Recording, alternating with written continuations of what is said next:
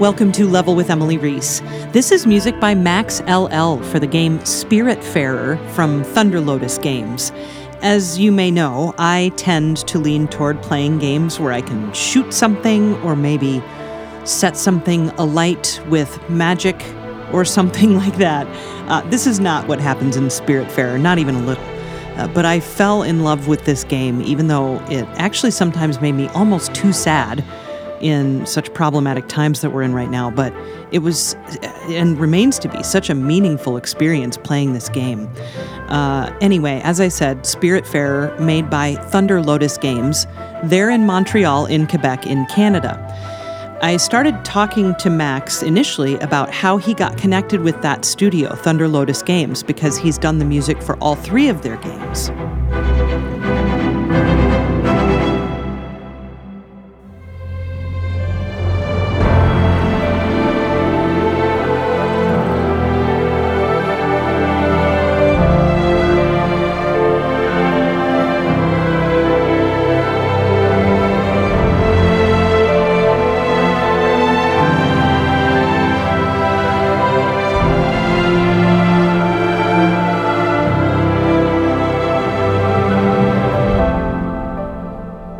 Well, it's actually pretty simple.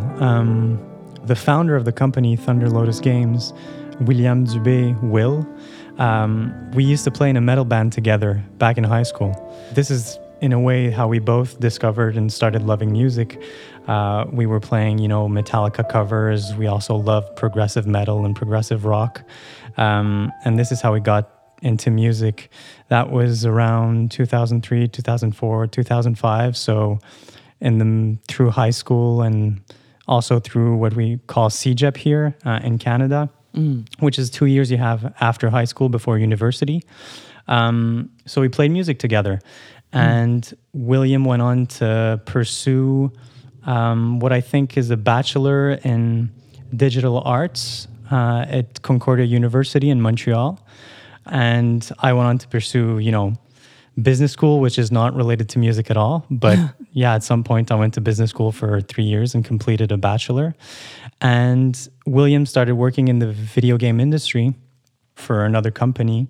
And I was starting a little bit my music career and playing live shows and stuff like that. We played together for a few years as well for live shows. William is a drummer. Okay. I'm a guitarist and singer. At that point, I was singing and playing guitar. And after leaving the company he was working for, he decided to start his own game studio and decided to fund his first game on Kickstarter, which ended up being Jotun or Jotun. And he needed someone to make the music. And I had been composing for Picture for a few years at that point, maybe a year or two. And, I joined the project. I was thrilled to work with him for something like that. And that's how the collaboration got started. So high school friends. It's fantastic. So how did you make the jump from business to film scoring, which then got you into, video game scoring?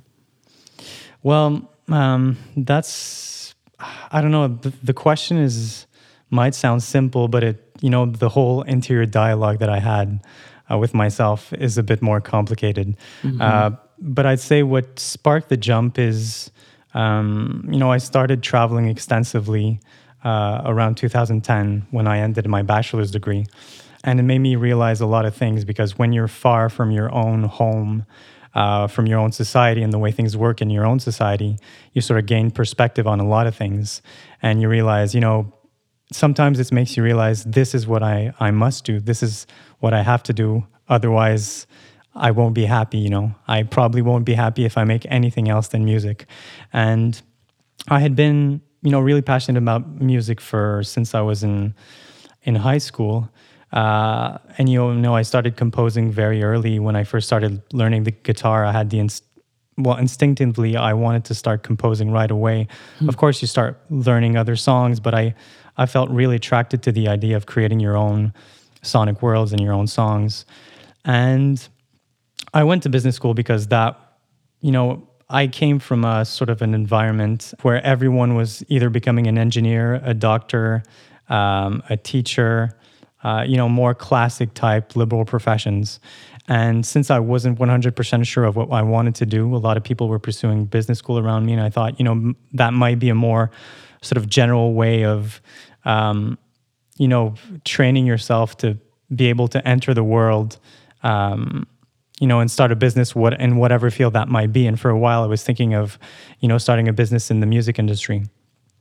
But after traveling extensively and making, realizing a lot of things about my own life and about society in general, I thought, I won't be happy if I'm in the business of music if I'm not writing music, Yeah. So, a lot of that led to the decision of like, okay, I'll start writing my own music. I started creating my own albums, but as well, like, because I was fascinated by films since a very early age, I thought, and deeply in love with film music, a lot of film scores, I thought, okay, I want to try exploring that aspect as well. And that led me to pursue some opportunities in scoring, and led me to make my first score for a feature film, for a documentary film. And then, one thing led to the next, and I was working sort of as a composer in the film and the video game industry. That's incredible. And so fast forward to now, the reason we're talking is because of Spiritfarer, and just a beautiful, beautiful score from you. So I guess kudos for writing such beautiful music, and so well thought out. And thank you. I love how themes come in and out and are used in different ways and used in unique kind of ways in different times and set differently across the bar line. It's really fun to hear how the music kind of unfolds as you progress through this very beautiful game. So before we even talk about the music, can you just describe the game first? Yeah, well, Spiritfarer is a very unique game because it tries to deal with the subject matter of death and passing and legacy, heritage, in a way that they describe as cozy and familiar and fun and heartwarming. So basically, I think the idea that sparked Spiritfarer at first was that, death is something that's very common in our society. Well, very common. Everyone goes through, the process of having someone they know pass away, or you yourself being exposed to the idea of death and confronted to your own mortality. But it often is a taboo subject, and it's something that's so familiar, and we don't talk about it a lot. Mm-hmm. And I think that the team wanted to bring a game that was going to be able for us to get comfortable with the idea, or at least discuss it better, amongst ourselves or in society. And the whole environment as well. A really colorful environment, mm-hmm. A cozy environment where you would feel comfortable, and it's kind of like you're sitting in your living room and there's a fire, mm-hmm. That's warming you up in the winter, and you want to feel when you're playing the game. You want to get like that sort of cozy feeling when you're playing the game. So it's kind of strange because those are two ideas that don't go well together, feeling comfortable and cozy in the presence of a subject that's so difficult for us to talk about, mm-hmm. more often than not. So that's what sparked the idea behind Spiritfarer. So it's kind of a strange way to start a game, right? Mm-hmm. Because usually games, it's like you mentioned earlier, it's like we're very comfortable with the idea of death, but without really thinking about it in the way that we should think about it. That is that we're killing a lot of stuff in games, but not realizing that we're actually killing things and things are dying, and we're inflicting harm most often, mm-hmm. More harm than good. So it's a different approach, and I think that's amazing. I mean, whenever I think about working on a project, I want to be able to connect with the project, and I want it to be meaningful. And I think more and more the team at Thunder Lotus is taking that direction, making beautiful games that are fun, but mm-hmm. making them meaningful as well. Because video games have so much potential to bring, players spend so much time playing video games. You have so much time to put them in a certain state of mind And also, it has the potential to make you think in a way that maybe movies and other sort of media cannot, because you spend so much time playing them, because you're invested in them, because you're an active player, and because basically you can create, infinite worlds and stories that you cannot sort of get deep into in other media. So that was really interesting for me at the start of the project.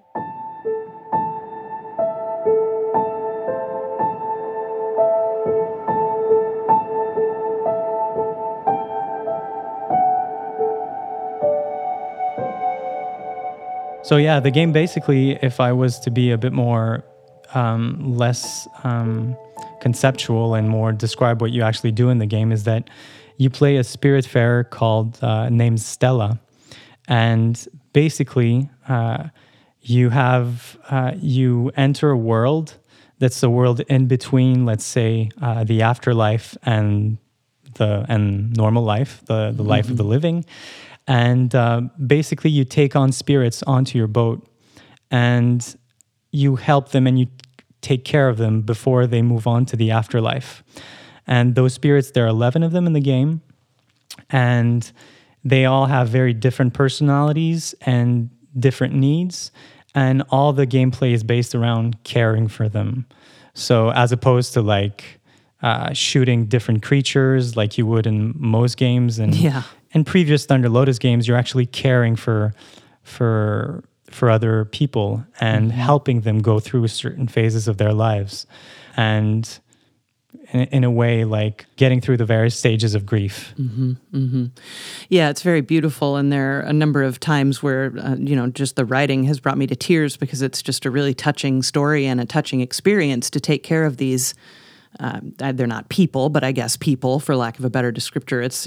It's an amazing experience, and I really would love to just get into the nitty gritty of the music, because as I've mentioned, so enjoyable, and one of the things that I find so beautiful about it is there's a very improvisational feel to a lot of it, and I'd love for you to kind of address that freedom in the music that is heard so often throughout the soundtrack. Sure. Well, I mean, there's some of it that's actually written and composed, and there's some of it that's a bit more free flowing. Do you have any specific examples in mind? Oh, so sure. Maybe more... Probably the At Sea track, really.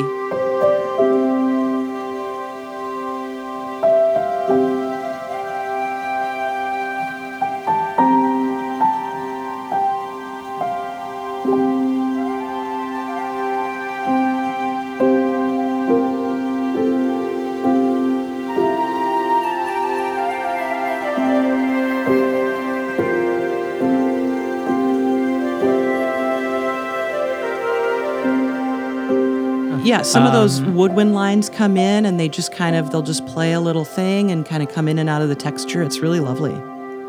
Okay, so yeah, that was a challenge, because all the tracks that play while you're in, I mean, you can spend a lot of time on the boat. Doing management stuff. So taking care of your friends and building shelters for them, houses, kitchen, or a field, growing crops. And since you can spend a lot of time doing that, the music has to be like calming, but not too intrusive and not too repetitive. So you can't really have a specific theme bombarding you, this really specific melody on and on again. So the challenge is composing something that's actually that has a melody, but it's not sort of, it doesn't become problematic if it repeats over and over and over again. And having a more free-flowing form in the music does help the listener be more at ease with that, especially since you're spending so much time on the boat.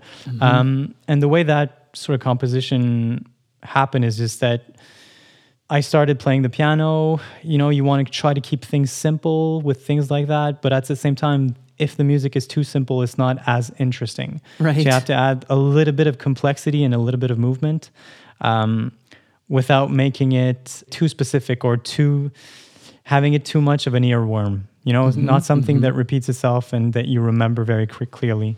So yeah, so I just laid down the piano track, and after that, starting writing down ideas of counterpoint that could sort of be woven between those notes. And at some point, the guitar playing was just indeed me sort of improvising with the piano theme that had been laid down earlier in that track, and doing a couple of variations of that and seeing what, felt right.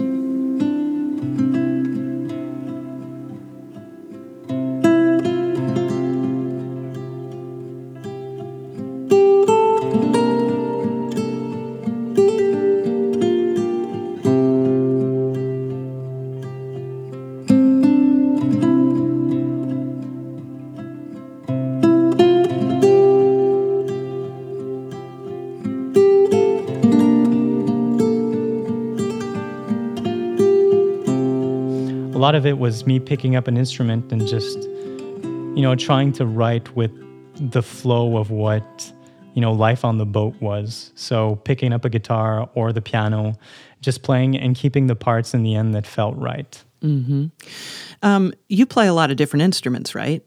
Yes, I do. I must say, I only play guitar well.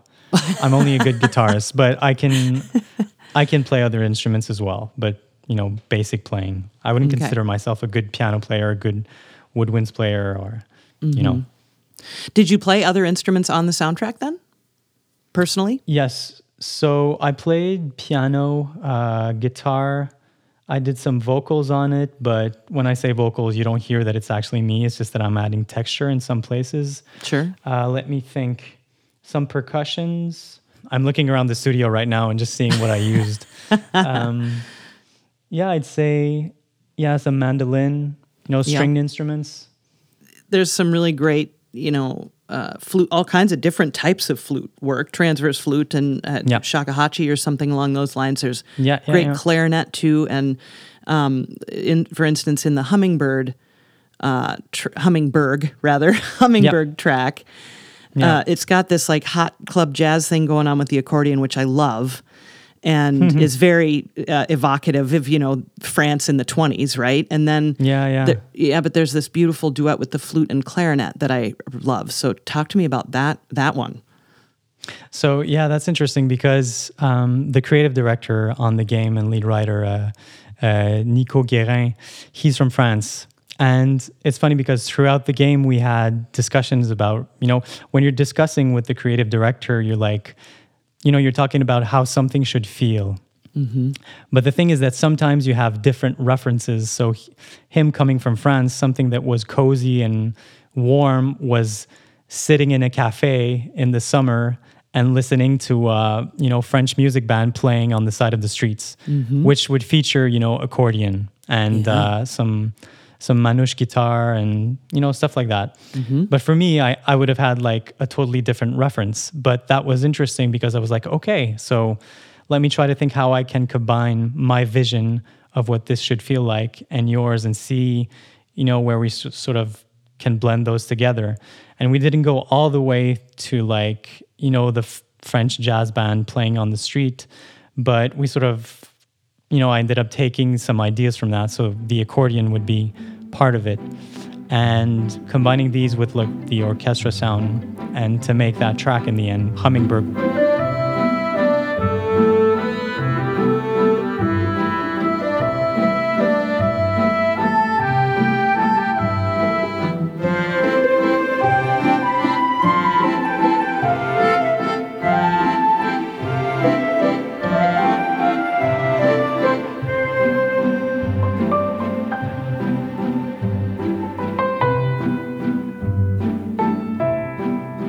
There are different references in the game. It's supposed Hummingbird is sort of to be a sort of French-German town. Okay. So those are which is do you know a region called Alsace in France? Oh yes. Yeah, so it's supposed to be based on that region. So we ended up taking like some ideas from different regions of the world, some textures and integrating them into like what is the sound, what what was the general sound of the soundtrack, in terms of like orchestral textures and stuff like that. So that's why you would hear like more traditional instruments like flutes and clarinets blended with accordion and sometimes shakuhachi, and even like in some instances you will hear sitar. And yeah, the sitar with the hoarder guy is pretty great. It always makes me smile. Yeah.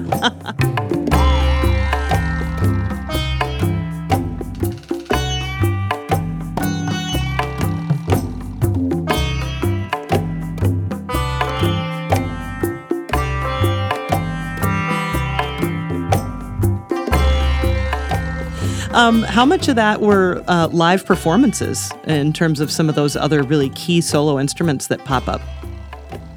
Yeah, so I always tend to mix a bit of everything. How much you can use live instrument is also based on the budget of the game. So I have to sort of keep the scale in control, considering, Thunder Lotus was a very small studio and still is. It will probably get a chance to grow, if Spiritfarer keeps going well. And it has been growing very quickly in the past year or so. But, the budgets we're still very indie game budgets, So as a composer, I have to be able to adapt to that and consider that, we can't record 90 minutes of music with an orchestra. Right. So I have to sort of know when to use real instruments and when to sort of work with either me playing the instruments. I mean, instead of hiring soloists or ensembles, when am I playing the instrument? When am I using samples? And in the end, so I tend to mix a lot of stuff. I mix samples, I mix live performances. So we had some real instruments, like we had, some harmonica, some strings, some violin. I was playing guitar, I was playing piano, and a lot of the instruments I named before. And we had to blend all that with sample performances of, larger orchestral ensembles as well. But since you're, blending everything, you sort of still get a live feel in the end if you use it correctly. Yes. It takes a lot more time. I'd like to be able to just write the notes down and send it to an orchestra, because it sounds great, and it doesn't take as much time as spending hours and hours on a simple, string melody line. But, in the end, the music is the emotion you're able to bring out is the most important thing. If the emotion comes through and the performance, the performance is good, the emotion is there, and the music really, if it's music that you're really able to connect with, that's the importance. So, I mean, no matter the budget, we're always able to arrive to a result that, ends up bringing out the emotion and working in favor of the game.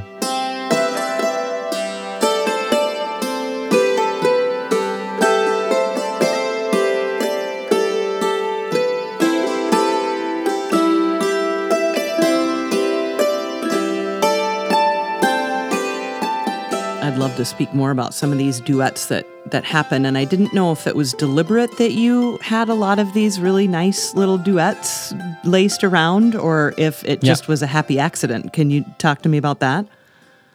So when you're saying duets, you're saying when could you refer to a specific example? I sure can. So like there's the one at the end of Hummingbird, the track with the flute and the clarinet that I absolutely love. Yep.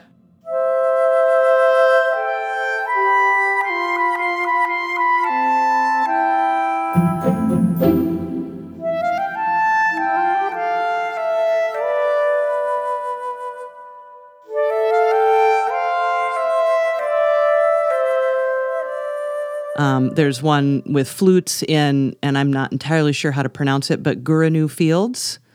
Yeah.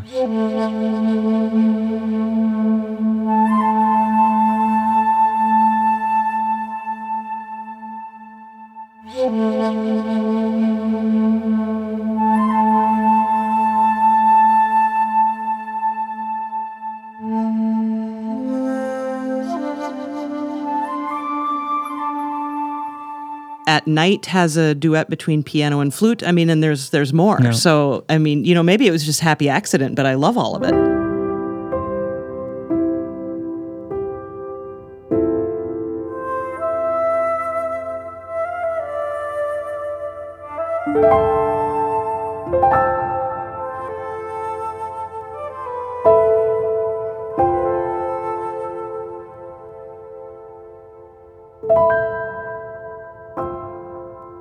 Well, I'm really happy that you like those, and those are actually sampled instruments. Nice. Yeah. So you fooled me. yeah, no, but exactly. But it takes a lot of work. So yeah. What I do to make it sound, interesting, and to have the movement right, and to be able to really bring out like the quality of the instruments, even though those are static sample performances, is that I play everything. So instead of programming it as you would in some instances on the computer, I just play them on the keyboard and try to articulate performances as much as possible with the samples. And that sort of brings a live feel to it. In some instances, I also like some of them. If I have like one sampled instrument, I'll have another one that's real. But in the two cases that you named, those are both samples. Wow. If you're going to be recording live instruments, eventually, you just play the notes and make it sound like decent, right? Mm-hmm. But if you want the final... I have a hard time doing that. I have a hard time sending something to the studio and it not being perfect or not sounding good. So what happens is that I put a lot of energy into my demos. And in the end, the problem is like often like people will fall in love with those demos and don't see the need to record real instruments, right? Sure. So that's, that's something else. But yeah, I just like even when I'm working with samples, I like them to feel real and to bring out as much emotion as I can from those sample performances. Yeah. Wow. One of the other things I noticed too is there's some use of Dorian mode. Yeah, and Mixolydian. Yeah. Mixolydian, I think I've used, yeah. Yes, so you use Dorian and Mixolydian, and I loved that because they both have that flat 7, and so there was this consistency there, and I'd love to hear you talk about that. That's very interesting. I don't know if I can elaborate on that, though. It just... So I'm not classically trained. I'm not even trained in jazz. So I understand basic music theory, and I used to be able to read well when I was little and I was learning flute and a little bit of guitar at first, but I sort of lost that skill with time. So although I understand what's happening on a score, although it would be super, super slow for me to write music with pen and paper on a traditional score. Because I just haven't practiced that skill through the years. Yeah. So when we're talking about music theory, although I understand your question, I wouldn't be able to elaborate on a specific reason why I chose to do that other than it felt right. Yeah. So I was talking to someone else working on the game who's also a musician, the team, Eric, who's a sound designer on the game. And I was like, he was asking me the scale I was using because he wanted to do sounds that would fit into that scale. Sure. And I was like, well, I'm using this scale. I think it's either this or that, I think, if I remember correctly. And he actually told me that it was Mixolydian. Okay. Yeah.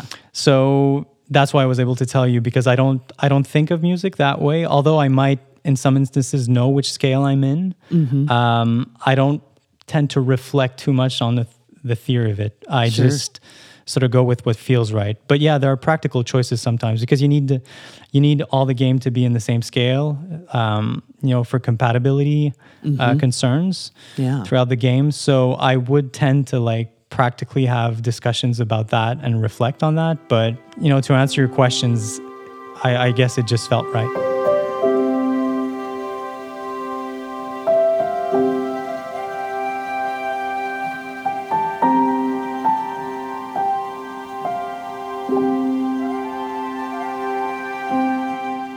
Themes that you wrote worked really well to be moved around and stuff. Tell me a little bit about that. Well, maybe I can answer this question and answer the previous question as well. I think when you're dealing with a subject there's a lot of ambiguity in death. There's a lot of ambiguity in various types of emotions involved when you're trying to discuss death in a way that's not too dramatic, in a way that's sort of close and warm and, the way they wanted to portray death in the game, but that doesn't make it always happy or always sad. there's a lot of emotions in between, and the complexity of those emotions cannot be summarized by just using like a major scale or a minor scale, or there's a lot of, gray areas in that. And maybe using a scale that's a little bit in between sometimes allows us to work in more complex ideas maybe into the music. And that's definitely a challenge. We're talking about really complex concepts and ideas sometimes that require a lot of nuance, and sometimes the music has to portray that. So it's definitely a challenge finding melodies that you were able to twist and turn in every sort of situation to fit the current mood. Yeah. Maybe like not using straight up normal scales that we associate. We have, as human beings, we come with a whole baggage of influences. Yes. So if we're hearing dissonant chords, diminished chords, we associate that with a certain feeling. So it's hard to dissociate everyone from those associations that they've made throughout their lives. Film has been presenting you a certain idea of what this kind of music means, video games as well, or, popular culture.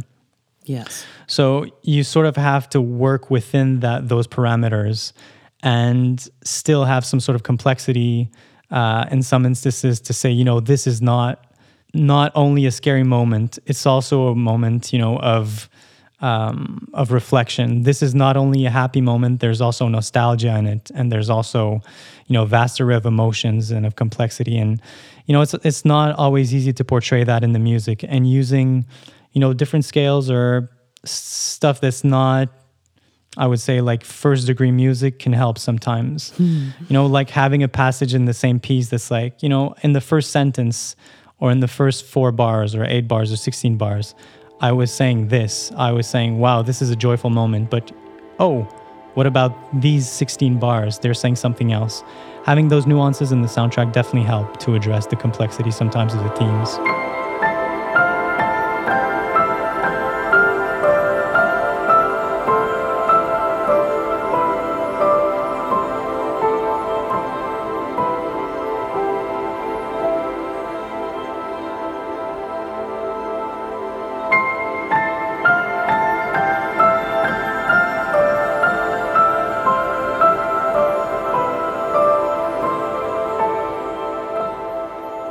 The track Oxbury, for instance, is that a sample too? The little jazzy trumpet? Yes. That's amazing. Yes.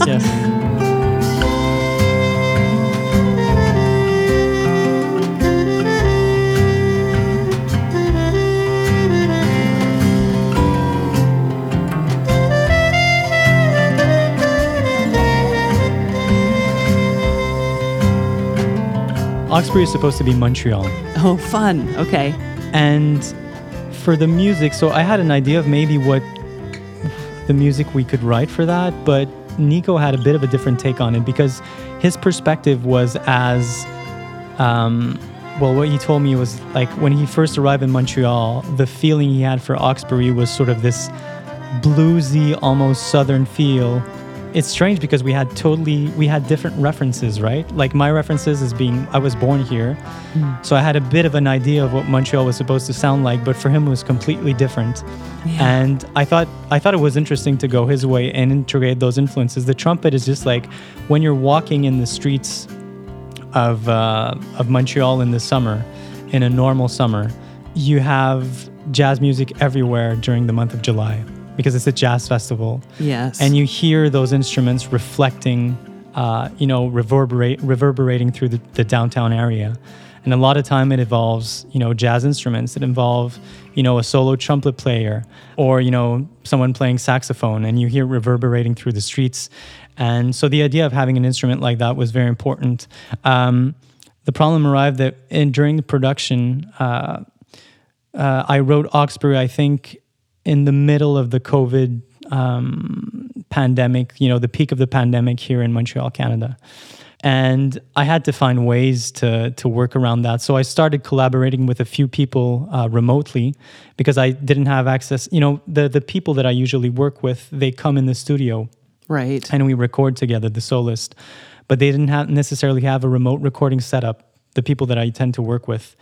So I had to find people that I was not used to record with, and a lot of those people I was looking through YouTube and finding people to collaborate with, and with some of them it worked, and with others it became a challenge because when you're with the player in the same room, you can sort of give him notes and really adjust the performance in real time, and a lot of stuff comes out that you can explain in person that's really harder to explain when you're at a distance.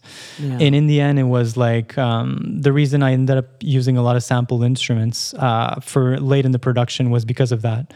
Finding collaborators proved a little bit more difficult in April and May 2020 than it used to be before.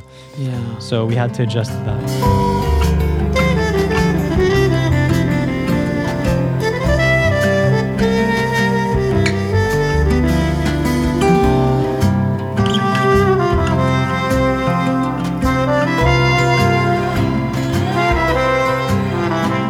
So how long were you working on the score, Max?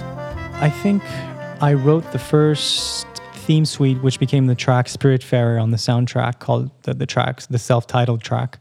I think it was winter 2018. Okay. During that winter, I wrote a few cues for the game. It was still early in the production process.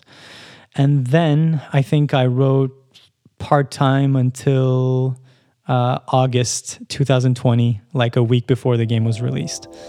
So it was around 2 years of part-time writing for the game.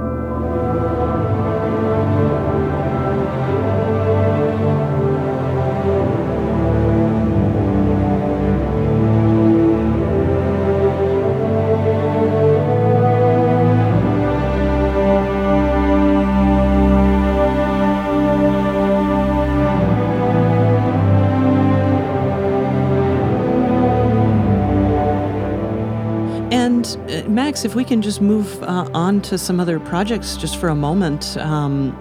Clearly you wrote 2 other scores for Thunder Lotus games, and they're very, very different than Spiritfarer. Do you want to just briefly talk about those experiences? Yeah, so what can I say? I mean, Jotun, the first game the studio did was an absolute thrill to work on that game, because it was the first opportunity for me to write music that was like full-blown orchestral music. Yeah. And to try my hand at that. Because otherwise you don't really, unless you're working on, animation films or big Hollywood pictures, there's only really like, indie video games, like for me, that was accessible at the time where I could try my hand at writing music like that. Yeah. That could, in sort of way, justify the scale. And now, the studio wanted to produce, this epic tale about Thora, a Viking warrior that has to battle giants in purgatory to be able to make her way to Valhalla. So, that sounded epic enough, and the idea of writing, large-scale music for that was thrilling.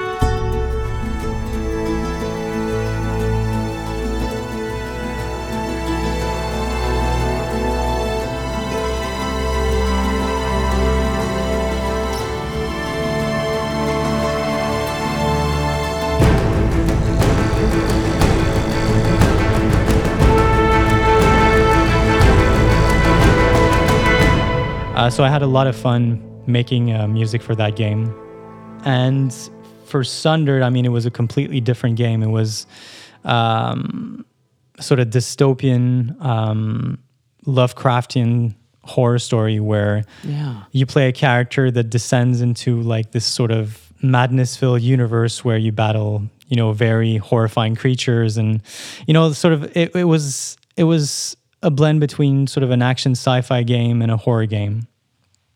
And it was a completely different experience. I'm really happy with the music I wrote for the game, but it was a much harder process than anything I've written before because you're always in this sort of dark state of mind when you're writing. Sure. And spending, hours and hours and weeks and months writing that kind of music for me was, I had to get in that state of mind, and staying in that state of mind for so long was a bit difficult, I must admit. I know some people are thrilled with, spending a lot of time in the horror genre and world, but for me it was it was a challenge. I mean, I love the experience. I'm happy with the music I wrote for that, but staying in that state of mind, I was not able to remove myself from it, and look at it from a distance, like some people are able to do. Like, horror is so cool. For me, it was like what comes out of me. My state of mind is based on the music I'm writing at the time in a way, because I pour everything into it. So, yeah, that was a different experience.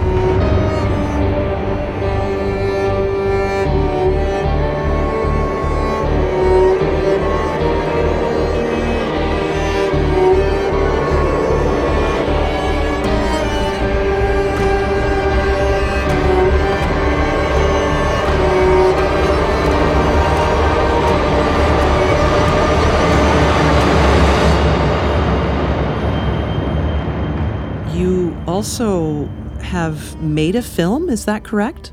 Yes. So having spent so many time abroad since 2010 and witnessing realities that we learned a lot from and that were fascinating to us, my partner and I, we decided to start making documentary films. And we shot our first documentary almost accidentally in 2014. While we were traveling in Tajikistan, which is a small country neighboring China and Afghanistan. And it was about a botanist that built his own hydroelectric system to help his family survive through the post-USSR crisis. The country Tajikistan, it fell into a very precarious state of famine after the USSR got dismantled. And, to help his family, he built a very small hydroelectric system out of a very small water supply he had in a mountain close to his home. And that was a fascinating story to us. He's a very interesting character. And we decided to make a film out of it. And the film did very well in festivals around the world. And it sort of sparked the idea of, making more projects like these. So we have 2 projects in production right now. One that we shot in Nepal in 2018, and another one that we shot through 2018 and 2019 and 2020 in India. And we're working hard on those. Yeah. My goodness, yeah, that's incredible. So absolutely nothing to do with music, but I imagine you make the music for them? Yes, the sound and the music, and the idea. I think making music is very fulfilling, but at some point there are a lot of things that you want to say that you can't necessarily say through music only. Mm-hmm. So the idea of doing film and documentary is to be able to discuss issues and topics that you can't really discuss through making. Music is can convey a lot of stuff, but some more complex social ideas sometimes it's more difficult to portray or to discuss, especially through instrumental music. Yeah. So making film is a lot more efficient in that way.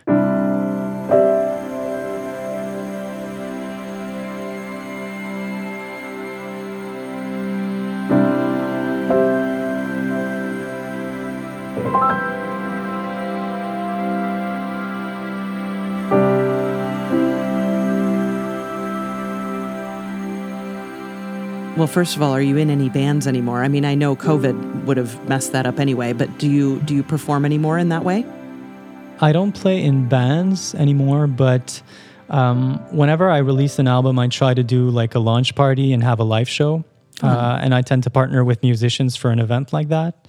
The last time, though, that I did that was in 2018 for an album that I released called Golestan, which was about a lot of things which was inspired from my travels in Iran that I did like a few years back. Wow. So I put together a small set for that, and I will likely do so again in the future if I release another. If I get the time to make another solo album. So we'll see. I mean, who knows what the future holds? I mean, right now there's no certainty, but I'd love to play live again.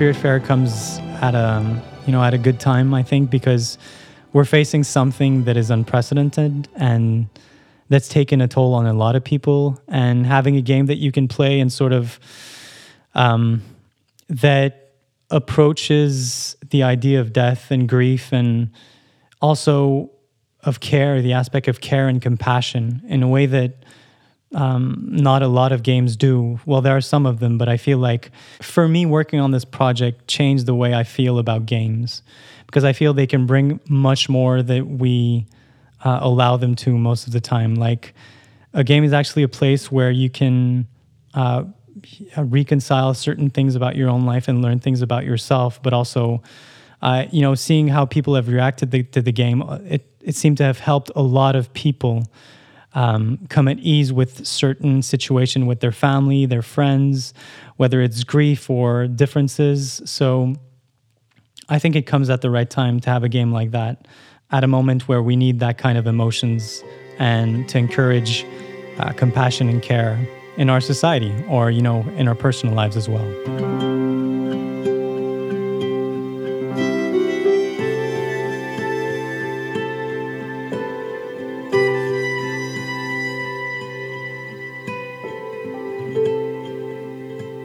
Yeah, I mean, it's like an absolutely beautiful game in every regard. The writing is beautiful, the visuals, the hand-painted animation is beautiful, the music is beautiful, and I'm just so happy for it. And Max, really just great job, and thanks so much for talking with me.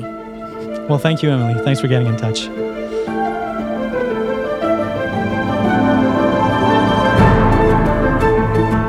Thanks for listening to Level with Emily Reese. You can learn more about Max LL at patreon.com/level.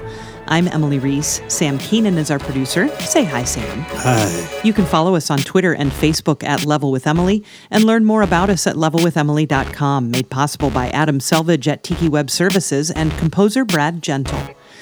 Level with Emily Reese is a production of June Media, Inc.